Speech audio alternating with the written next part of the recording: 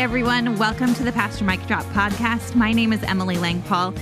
We are in a series in our podcast this season about 20 questions, and today we're diving into proof of the resurrection and the evidence of it. We did a podcast on this topic in season 1, and so whether or not you tuned in then or you're new to us, we decided to share some highlights with you today. So please enjoy listening. Christianity and the resurrection, really, it's impossible to peel those two things apart from each other. And that's not just preacher's opinion. The Apostle Paul says, if Jesus didn't really rise from the dead, we are most of all to be pitied. This is the guy God used to write most of the New Testament, saying, if there's no resurrection, let's just stop being Christians. We're wasting our time. Yeah.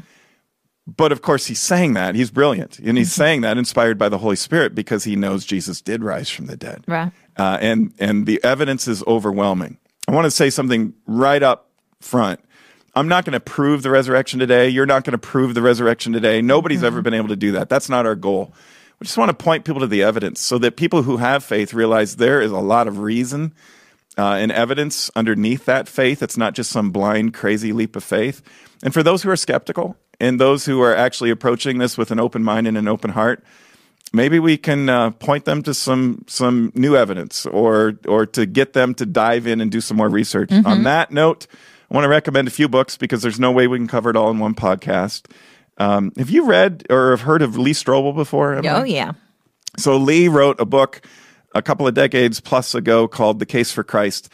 He was a journalist for the Chicago Tribune, investigative reporter, and he wanted to write about how Christianity was just a manufactured fallacy.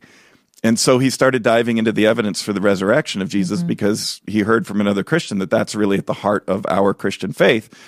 And much to his surprise, he went from atheism to Christian faith and rock solid and passionate Christian faith because as he explored the evidence, he realized, my goodness, the mountains of evidence for the resurrection are overwhelming. He wrote a book about it. For people who want an even more scholarly approach, there's nobody more scholarly in the New Testament world than N.T. Wright. We love N.T. Wright in this church. We agree with 98% of what he says, which is really high. Yeah. And he set out to write the most scholarly, definitive book on the resurrection of Jesus. He thought it would be 200 or 300 pages. It's 700 or 800 pages. It's a very big book. It is phenomenal and heavy and scholarly. And for the intellectuals out there, you cannot do better than N.T. Wright's The Resurrection of the Son of God. It covers everything, and then it covers a bunch of things you didn't think anybody needed to cover. He's so passionate about this that after he wrote that book, he decided to write a sequel called Surprised by Hope, which is also about the resurrection of Jesus Christ. C.S. Lewis, Mere Christianity, and other books would also get you to the same place. So these are some of the books that have influenced me and the pastors here at Hope. And I want to just share a summary of some of those things. So without further ado, let's jump into our 2-minute drill. Let's do it. 2-minute drill. Okay, jumping in. First question, how do you respond to skeptics who say the disciples just stole Jesus' body? Yep, skeptics will come up with a lot of what they think are very reasonable things, the objections to the resurrection of Jesus. And the reason they have to do this is because they start with an assumption. Everybody has a bias. Skeptics have a bias too. I have a bias. You have bias. We all have bias that we bring into any conversation. And the bias of skeptics of a resurrection is that it's just not possible. Because I have seen no scientific evidence of a resurrection, and in this enlightened world, we say for the last 2 or 3 centuries, we know that resurrections don't happen, although there's debate on that too. But the skeptics will say, since resurrections don't happen now, they couldn't happen to Jesus back then. Or they say, here's another explanation for it. And among other things, they'll come up with theories like the disciples stole the body, or the authorities stole the body, or dogs stole the body. That's my favorite one. But the disciples stealing the body is probably the most prominent of those because they say the authorities stealing the body makes no sense whatsoever. Sure. The authorities had everything to lose if Jesus was raised from the dead. Sure. If they could pull his dead body out of the tomb, and they had all the authority to do so, the Roman government, the temple priests, all they would have had to do is roll the tombstone away, go in, pull his body out, put it out on display, and everybody who was saying he is risen would have to stop. because he's clearly not risen. Yeah. You're saying he's risen, but here's his dead body. He died on the cross, and here's his body. We pulled it out from the tomb. This is Jesus. He's not risen. And Christianity is stopped, dead in its tracks. But here's what's interesting. The Roman Empire is gone. The temple's gone, but Christianity still stands. And so the worldly powers that had the power back then have faded, and the Christianity has risen. And one of the things that leads to that is truth, or at least the evidence that supports that truth. So the thing with the disciples stealing the body, as the bell rings, I'll give the very short answer. They had no motivation. They had no means. They weren't armed soldiers. They were absent at the cross, except for John and some of the women. They were unarmed. One of them had just denied Jesus. One of them had just betrayed Jesus. Thomas was a doubter. James, the brother of Jesus, there's evidence that he was a doubter too. They wanted to leave. They wanted to scatter. They were ready to go. So disciples stealing the body, they didn't have any motivation or means. The authorities stealing the body, that'd be the opposite of what they'd want to do. Yeah. They'd want to pull the body out so everybody could see it. And dogs stealing the body, I don't even think that's really worth the dignity of a response. But I have heard that before. Yeah, it's on like the Discovery Channel, so Right. you know it's true. Right. Yeah. Second question, do most ancient texts and gospels claim Jesus didn't rise from the dead? No, they don't. Actually, all of the ancient texts say that he did. That archaeologists have been able to find. Archaeologists have never been able to find any manuscript of an ancient document that says Jesus didn't rise from the dead. In fact, when you do the math, it's overwhelming. There are 23,986 manuscripts of the ancient writings pointing to the resurrection of Jesus Christ that all say the same thing, that Jesus Christ lived, died, and rose from the dead. There are 0 manuscripts from the same time period that say he didn't. So 23,986 to 0. There are also sources. That's just copies of sources, right? So there are 9 different sources, the 4 Gospels plus 5 more, that all say Jesus rose from the dead. That compares to the number of sources that point to historical events that we have no trouble believing in. I don't. Caesar's Gallic War happened, right? We've learned that in history in school. There are less manuscripts that point to that than point to Jesus' resurrection. There are other examples of this all across the way. Usually 1, maybe 2 manuscripts dated from the same ancient time period say that this event happened. There are 9 manuscripts 9 sources that say Jesus rose from the dead. Yeah. And there are close to 24,000 copies of those sources that say Jesus rose from the dead. There's also something else when we do the math. There's one other thing to measure, according to textual scientists, like F.F. Bruce from Oxford, who says, compared to any other ancient historical event from the same time period, nothing stands even remotely close to us trusting the authenticity of the ancient written documents that, in fact, Jesus lived, died, and rose from the dead.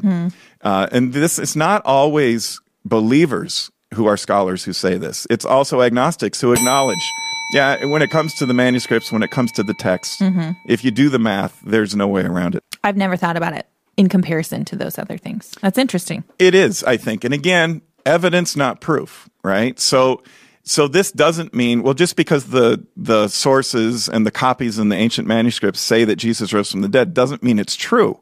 But when you realize that there are almost 24,000 copies of these manuscripts that say it's true, and there are none that say that it isn't true, that's pretty overwhelming. Yeah. And it starts to become harder not to believe than it does to believe. Which is on to our next question. Does the content of the biblical accounts make the resurrection more or less likely? More likely. If you were going to make up a story about Jesus rising from the dead, you wouldn't do it like the Gospels do it. You wouldn't write the story this way because it makes the disciples look bad. Peter's a denier. Yeah. Judas is a betrayer. Thomas is a doubter. If you're going to make up a story that you're in, Sure. you're not going to become like the bad person who did the wrong thing or didn't get it or looks foolish or looks unfaithful. You're going to manufacture a story where you're kind of heroic. While everybody else doesn't believe, we believed. So if you're the disciples and you're making up the story, you wouldn't have written it this way. You would not have written it with women as heroes either. And it's women who are the heroes on Easter Sunday. It's the women who come to the tomb, and they're the first witnesses to Jesus' resurrection. Why wouldn't you write women in as the heroes? Because it was a misogynistic culture, even more so than today, where there was an incredible bias against women. Women, it was believed sinfully in that time period, were not to be considered trusted sources.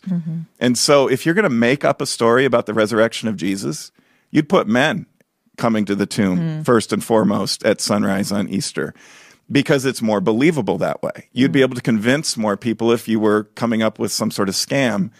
You'd be the heroes. There'd be men at the tomb, not women. Women wouldn't even be written into the story at all there. They'd just be edited out. So why do we have the Gospels the way we have them? There are all sorts of potential explanations, but by far the simplest and most logical explanation is this is the way it happened. Yeah. Jesus rose from the dead and women came to the tomb that morning. And so that's the way it's written because it's true. The disciples aren't heroic. They don't get it, at least at first. And that's the way the story's written because it's true. Yeah. That's the way it happened. There's also this, that historically, Jesus wasn't the only person called the Messiah back in those days, an anointed one from God. There were historically, and N.T. Wright writes about this, somewhere between 10 or 12 different Messiah types that were roaming around during the century before or after Jesus did. And these Messiahs had followers, disciples, people who were students of theirs. So in every other case, when a Messiah died, that was it. And the Messiah's followers would scatter or they would elect a new Messiah because their cause was the thing. Yeah. It wasn't about the leader. It was about their cause. Yeah. It was about their movement. So if you're going to make up a story about your Messiah tragically dying on the cross when just a few days ago he marched into Jerusalem as the new king, right, on Palm Sunday, if you're going to create and manufacture a story about his death and resurrection, you have no basis to say he rose from the dead. Messiahs didn't rise from the dead. That was not a part of the story.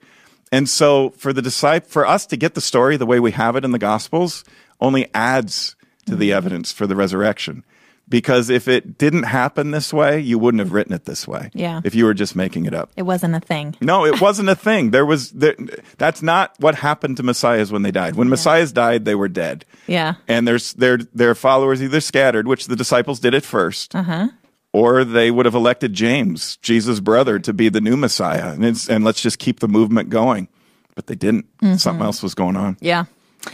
Question 4, why should we put so much faith in the claims of just a few witnesses? Yeah, that's the other assumption is, well, there's 12 disciples minus Judas, and now there's 11. If you add the women in and some of the other followers of Jesus, maybe some people get up to 100, 150 followers of Jesus at the time. It's not a huge group. And they say, well, the only ones who really saw Jesus were a few of these women, and then people like Peter and others later. But that's not actually reading the whole text. Later in the New Testament, we discover Paul makes this really strong statement. He says, if you don't believe Jesus really rose from the dead, talk to the people who are still around, who are still alive today, as Paul's writing these letters to the early church. Talk to the people who saw him risen from the dead. They saw him die, or they know that his dead body was put in the tomb, and then they saw him alive again. If you don't believe what I'm writing, ask them. He says, Jesus appeared to over 500 of us. And so there's more than just a few witnesses, eyewitnesses. There's over 500 of these eyewitnesses. There's also this. People will say, yeah, but when you read the different gospel accounts, there's some details that are a little bit off. Like one of the gospels says it's just Mary Magdalene coming to the tomb. And others say it's Mary, and there are a lot of Marys in this story, right? Mary Magdalene and another Mary. And others have a larger group of women coming to the tomb. And they say, so see, therefore, it's not legit because they can't get their story straight on how many women showed up at the tomb. But if there's a catastrophic event, and that's exactly what this is. I mean, an epic event going on in our lives. Yeah. And 4 different reporters, let's say 3 different reporters from all the local news stations here in Des Moines, show up to cover and report on some big epic event. And another reporter from the Des Moines Register comes to do that, our newspaper locally here. And so you have 4 different reporters covering the same story. They're not going to write word for word the same story. Right. And they might even get some of the details wrong as they report it the first time. But here's what's remarkable. On all of the big things in this epic story, all 4 gospel writers agree. Jesus went on trial. Jesus was tortured. Jesus was crucified on a cross. Jesus' dead body, was laid in a tomb. And Jesus was alive after that. Yeah. And the tomb was empty. And he appeared to different people. That's 4 different reporters covering the same story. Yeah. That all come to the same conclusion on the big things, not the details of who exactly roll call showed up first thing Sunday morning, but the big things, the things that we put our faith in, or Jesus Christ. They all say the same thing. If you have all 3 different local TV stations and the newspaper covering the same event, and they all agree on the 5 major points, it's pretty trustworthy. Yeah. Yeah. Last question. What's the best evidence for the resurrection? In my opinion, Yeah. right? So this is me. Other people might see this differently. In my opinion, the best evidence for the resurrection is the transformation of the disciples, the change. So we know on Friday they are justifiably scared. They're running for their lives. Everything has completely fallen apart. Judas betrayed Jesus. He's arrested. The disciples are all there when it happens, even though they're a little sleepy. They wake to see this. They see the whole thing caving in, and they realize that this is getting real. And that's why Peter ends up denying Jesus 3 times, and that's why the other disciples disappear, except for the women and except for John, who stick with him and actually are there present to witness Jesus' death on the cross. None of the other disciples, there's no record of any of the other disciples being there. And before we get too hard on them, let's just remember that's a very human and safe response. There's even some wisdom to it. They knew they could be next. That if they're associated as Jesus' closest followers and he's getting executed for what he did, they could be arrested, tortured, and possibly executed next. So they are hiding out. They're running for their lives. That's Friday.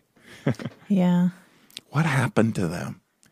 Because not long after that, starting Sunday, and then the next days after that, the days that follow after Easter, if you will, suddenly they're bold and they're loud and they're proclaiming the good news that Jesus is risen in public squares, even though they're threatened when they say it.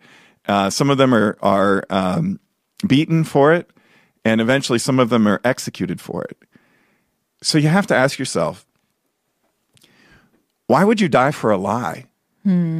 Why would you allow yourself to get arrested and beaten and executed for something that didn't happen? If you were a part of some farce, some made-up religion, some made-up story, when your life is on the line, wouldn't one of the disciples cracked? Wouldn't most of them have said it? The same ones who were running for their lives before, suddenly they have this confidence, this boldness. They don't care what happens to them anymore because they've got news that's so good, they're willing to die for it. Yeah. They're willing to sacrifice everything for it because the resurrection of Jesus changes everything. And to me, that's the most compelling evidence. And that's going to lead us into our deeper dive. Yeah. All right. So let's take that and say, so if the resurrection is real, let's just start there and say, if the resurrection of Jesus Christ really happened, and the evidence points to it, and in a 2-minute drill, even though I went over on each one, in a 2-minute drill, we can only cover so much ground. Yeah. Right? And if you want more, there's 800 pages of N.T. Wright waiting for you in scholarly works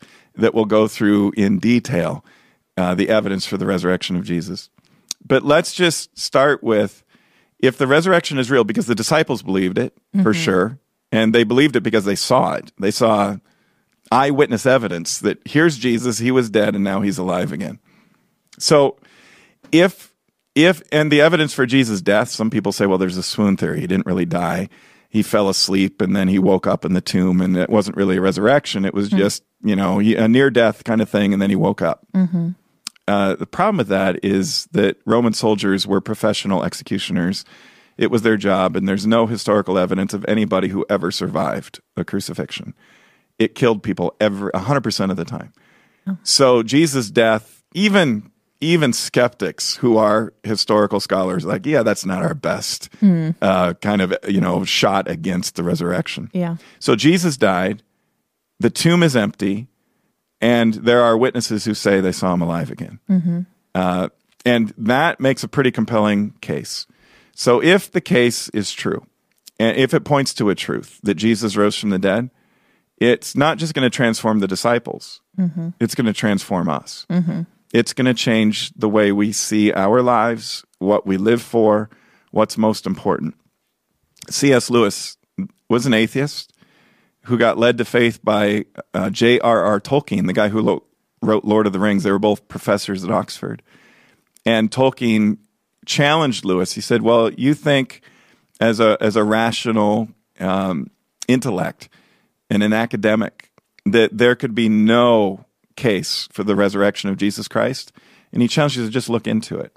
So like Lee Strobel, like others who've looked into it, C.S. Lewis looked into it and was overwhelmed by the evidence. Mm-hmm. And he became a Christian. And he wrote Chronicles of Narnia and Mere Christianity and a bunch of other stuff, which is really about the resurrection of Jesus Christ. I mean, the lion in Chronicles of Narnia is Jesus, and he dies, and what does he do? He rises from the dead. Mm-hmm. And so Lewis writes this. He says, here's the thing about Jesus and the resurrection. Either it's all made up, and if it's all made up, then it's of no importance. I'm paraphrasing Lewis here. And if it's true, it's of the utmost importance. Mm-hmm. But what it can't rationally or logically be is just moderately important. Mm. But that's the way it is for most people in our world today. Yeah. Right? I'm sure you see it. Yeah. That you see friends of yours, people in life like, well, yeah, I kind of think maybe, I don't know. I'm not really going to take any time to look into it or consider my faith because it's just sort of moderately important. Yeah. It's not the most important thing in my life, but it's not totally unimportant either. And Lewis is saying that's the only thing that doesn't make sense. Mm-hmm. If it didn't happen, then like Paul, and we are most of all to be pitied, we should just stop. But if it did happen, if Jesus did rise from the dead, then the only rational thing to do is to live for this, to make this the core of who we are, and this message that we want to get out, this powerful message of hope. And that's why Easter is so important for us as Christians. That's why the resurrection is so important for us, because we have this good news to share that Jesus Christ lived, he died, and he rose from the dead. So thank you for asking your good questions, Emily. Yeah. But what do you hear when you hear all that? And what would be a mic drop moment for you in this conversation? Or as you think about the resurrection of Jesus? It strikes me differently because I don't often doubt these things. I believe it. And I, some might say, would have like the gift of faith where I don't ask a ton of questions of this all the time because I believe it. But I do also think that it would be unwise not to look into these things and to be smart about it. And so I think that that's so cool. For me, the mic drop moment today was question 5 was, what's the biggest evidence? And I think that your answer about it being the transformation is such a cool one because you're right about all of those things. There had to be something that they totally believed in and trusted for them to totally flip. And I also want that for my life. I want to be a disciple like that of to totally live differently because I believe this and I do. I am a disciple. And so I want to spread the good news and I want to, proclaim the gospel and have joy. And I do all those things. But when you think about the details of being just like those disciples, that's cool. Like that just gives cool. That gives me energy. Yeah. And that's good. I'm glad you said that. 2 things I want to pull out from what you just said. One is that you have this gift of faith. I know that about you. Yeah. And you're not the only one. This church is filled with people and every church is filled with Christians who have this gift of faith. Mm-hmm. And so for them, it's like, oh, well, okay. I'm glad there's evidence for the resurrection, but you don't need it. My grandpa put it to me this way once. We were watching something on one of these documentaries when I was a little kid. And my grandpa was a scholar. He was the dean of students at a Lutheran college out in Tacoma, Washington. He was a superintendent of schools in Ketchikan, Alaska before that. A pioneer, he loved to read, he loved to research, he loved to study, and he loved his grandkids, and so he would do everything he possibly could to get into these spiritual conversations with us, because he wanted us to have this peace and joy that he had because of his relationship with Jesus Christ and by God's amazing grace. So we're watching, because my grandpa picked it, In Search of Noah's Ark. I don't know if anybody remembers this, but it was this big documentary that was on TV back in the day, and Leonard Nimoy, the guy who played Spock on Star Trek, was narrating it. And they were looking at all these different evidence for, we think we might have found a piece of ancient, wood from the Ark. And so they're testing it for how old it is, and could it possibly be Noah's Ark? And I'm getting all excited, and I said, Grandpa, isn't this great that they're going to be able to prove that this is Noah's Ark, so then everybody will believe? And he just sits back in his calm, gentle spirit, scholarly way. And he kind of, kicks back in his chair. He says, well, Mike, that would be nice, but I don't need to see it prove. I don't need to see the proof in order to believe it. It's very much like doubting Thomas with Jesus after he's risen from the dead, right? Sure. Jesus says, Thomas, you'd be more blessed if you could believe it without needing to see it, without needing the proof, because every great relationship is based on faith, right? So the two of us as coworkers, right? We trust. There's got to be trust. Yeah. We have to be honest with our coworkers. We have to be honest with family members, with loved ones. In our marriages, we have to be honest with our spouses, and that builds trust. Trust and faith are synonymous, and that's what God wants in his relationship with us. That's why Jesus says, like my grandpa said to me, it's basically saying, Mike, it'd be better if you could believe in the stories of the Bible without the proof. You'd actually have a better life. You'd have a stronger faith. You'd have a better relationship with God, because it would be based on something even better than proof. It'd be based on faith. It'd be based on trust. It'd be based on the ultimate component of our relationship with God. So even though this podcast is about the evidence, not proof, but the evidence of Jesus' resurrection, I'm intrigued by that. Yeah. But ultimately, I want to close by telling people what Jesus told Thomas. You'd be more blessed if you could believe it without needing the evidence, without needing the proof, having the gift of faith that you have, which is a great blessing to you. Yeah. I'm sure, and has been transformational to you. So that's the first thing, that you have this gift of faith. And the second thing is the way that plays out in your daily life. And people can see that in you. People can see what you live for. I'm not trying to set you up on a pedestal like Saint Emily. Don't right? do that. The perfect example of the Christian faith, Not right? going to go well. But you are an example for the community around you, for this church, because we see in you what you live for. We see what matters most. We see how passionately you carry out your calling and vocation as a minister here in this church. I hope people see that in all of us as Christians. Yeah. I hope they see the transformation. Yeah. I hope they see the change. It doesn't perfect us, but it allows us to have our eyes open to see spiritually what it is we're doing here and what we should live for. So, mic drop moment for me is when you said that you have this faith, and that is something that a lot of people have, and so they don't need the evidence. The evidence is there; it's nice, but ultimately, what we all need is faith. So great. Read the books. Yeah.